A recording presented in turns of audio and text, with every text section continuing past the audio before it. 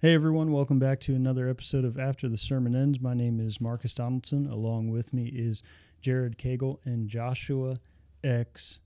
Richards. At gmail.com. We're just going to keep it going. We're going to keep it going again. as long as we can. Wait, you don't want everyone to know your Gmail? Everybody email At me. That's Joshua, fine. Yeah. Or Josh X. Oh, Richards he at actually gave it away. gmail.com. I didn't fully Yeah. give it away. Yeah, you know. But now everybody knows. Great. Fantastic. And thank you for joining us for another episode of After the Sermon Ends. We're in Jared's new office, and we know that after the sermon ends, the conversations begin. That's right. Probably the warmest office in the building. Yeah, I'm a fan of that. Same. Are you cold-natured? Yeah. Are you hot-natured? No, I'm probably pretty cold-natured. I always have a blanket, like, sitting around, especially in the winter. Look, there are, the Snickers commercials where, they're like, you're not yourself when you're hungry. Mm-hmm. If I am cold, I'm fine. I don't like it, but I'm fine. Mm-hmm. If I'm wet, I don't like it, but I'm fine. But if I'm cold and wet together, oh man, I'm Betty White. Like, man, it's not happening. Yeah, like that that's is fair. not okay. Betty White. Full Betty White. Full Betty White. Full Betty. Last week, Jared, you continued our study with the armor of God, and we looked at the breastplate of righteousness. Could you give us a recap, please, sir? Yep, we know that we're in a spiritual battle. We need spiritual armor, and God has provided everything that we need for that battle. And Paul is reminding us that we need to put it on. And so ultimately, if we wear the breastplate of righteousness, we will be strong against the attacks of the enemy. The breastplate of righteousness, as we talked about on Sunday, is ultimately our greatest defense against the enemy, Satan, because it is the righteousness of Jesus that covers us and that protects us for all eternity. Protects us in the sense of it has absorbed the wrath of God, also protects us against the enemy's attacks because he has no power against what Jesus has already accomplished. Amen. Josh, let me hear what you're thinking. Yeah. That idea that it's the strongest piece of armor was a really strong imagery. Jared, you were talking about how it's like it's 40 pounds worth of metal that you strap onto you, and it protects the most vital organs, and Jesus's righteousness is the thing that protects our most vital part of us, our heart, which Satan attacks all the time, trying to get us to just give up on God, give up on following him. And his righteousness is the thing that protects us. Our heart can condemn us, and our feelings can get hurt, and just there's so many things that can come against us. But if it's his righteousness that's protecting us, then nothing's going to be able to penetrate that. And I love that imagery. So good. Talk to me about some of the tension surrounding this verse. There's me and Marcus had a nice little talk in the bathroom before I went up and preached. Those are the best, when it's like, hey, man, I'm struggling with the fact that commentators that I usually trust are saying something totally different. So good confusion before we come to bring clarity from the... And so I saw the same thing as I was getting ready for it, just to hear it. And I'm like, hey, yeah, I saw the same thing, man. Good luck. Yeah, exactly. So we, of course, doubled down on the fact that it's Jesus's righteousness, and said it boldly. Even like this morning, that's the way that I've interpreted this text. There is some maybe disagreement, which this is pretty common when it comes to interpretations of texts like this. Some say that the breastplate of righteousness that you put on is actually righteous living and doing good deeds, not in the effort to receive salvation. We know that that's not by works. It's only by grace that we're saved through faith. But some commentators and some people that interpret this text would say, by the way, they're a lot smarter than me, so I'm not trying to say, but what they would say is that you're putting on righteous living. You're putting on you're putting on holiness as a pursuit in your life, and doing these things, living well, following Jesus, and doing the things that He's called you to do, obeying His commands. Again, that's not wrong. I'm not saying that that's wrong. What I'm saying is, we know that Satan is the accuser of the brethren, Revelation 12. We also know that he's been thrown down. And we know that the attacks, the schemes of the enemy in this text contextually is what we're protecting ourselves against, because the battle's not against flesh and blood. And one of the primary ways that he attacks is through accusations, is through questioning if we're worthy, making us question if we deserve to be in relationship with God. And at the core root of that, he's attacking our flesh. He's attacking our inability to be righteous. Cursed are the ones who can't abide by the law. We talked about that in Galatians, in Paul's letter to the Galatians. So the enemy uses these accusations, and our only defense against that ultimately is Christ's righteousness. So if this piece of armor is truly impenetrable, irrevocable, and immovable, it cannot be based on anything that I do. It must be based on a righteousness greater than mine. And so we chose to teach that exclusively on Sunday, because there's no greater lesson to prioritize than submissiveness to Christ's authority, Christ's saving work on the cross and in his resurrection, and then his imputed righteousness onto us, in us, on us, toward us, and getting behind that as a covering, as our greatest defense.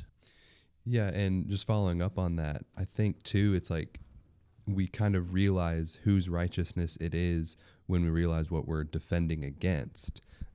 We've talked about it's a spiritual battle, so we need spiritual armor, and the righteousness that we can do in righteous living is going to be a result of living from the righteousness of Jesus. But we first need that righteousness imputed to us before we can even enter into that righteous living.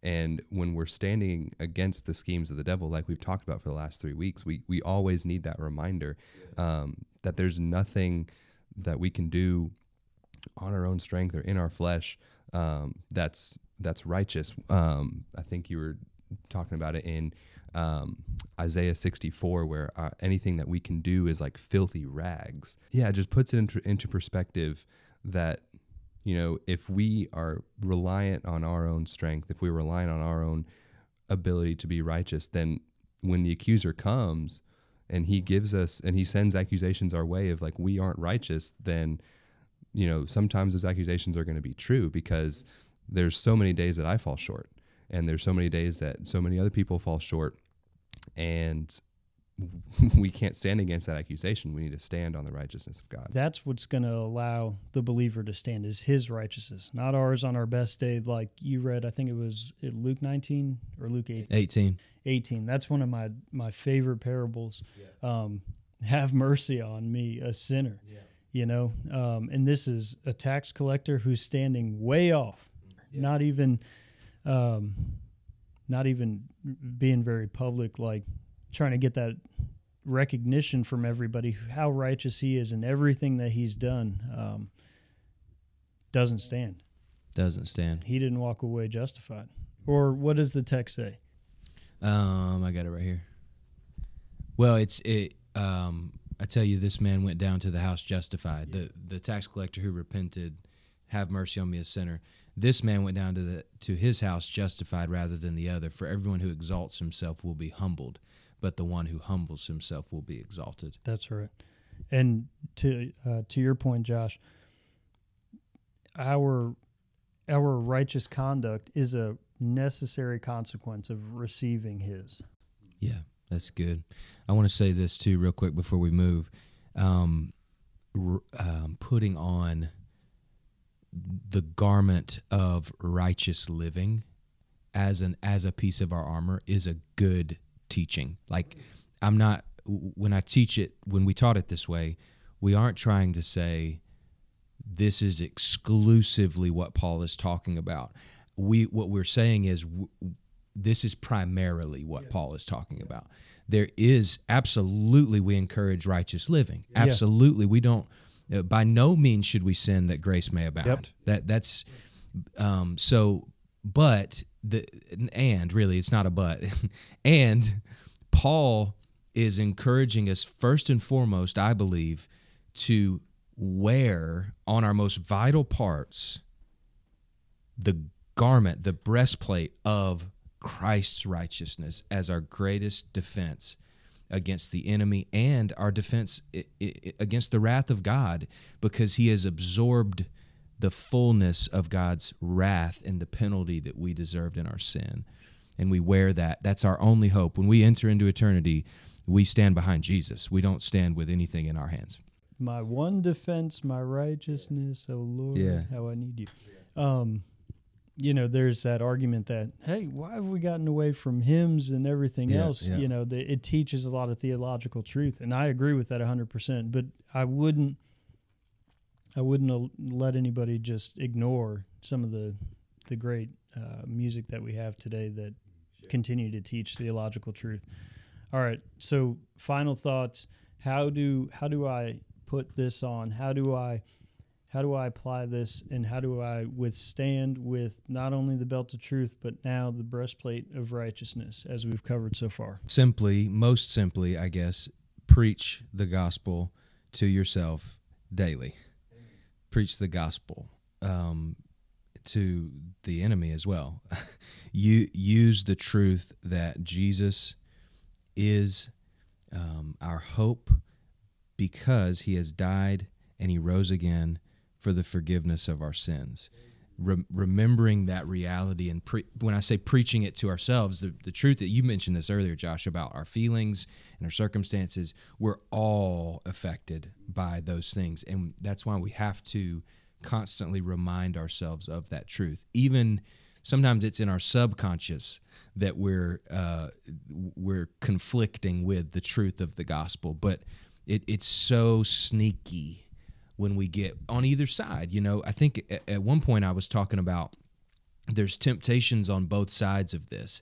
There's temptation, if you've lived like a pretty good life, the temptation is to stand up against the enemy and say, look at my good deeds, when he accuses you. And if you've lived a really bad life, or in the world's eyes, however that looks, the temptation is to be like, yeah, you're right, I have no hope.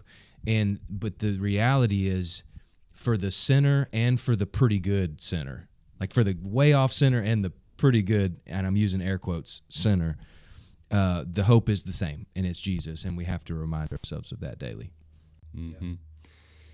Yeah, and I really liked how you were just saying, tying in last week's belt of truth with the breastplate of righteousness. I think we need to realize that, we can be putting on both of these, and they're both, like, in each, as we continue to build toward the full armor of God, they keep building on each other. Whereas the belt of truth last week, the defense was, standing against the lies of the devil and the lies that he throws at us, relying on the truth that God brings and the promises that he provides.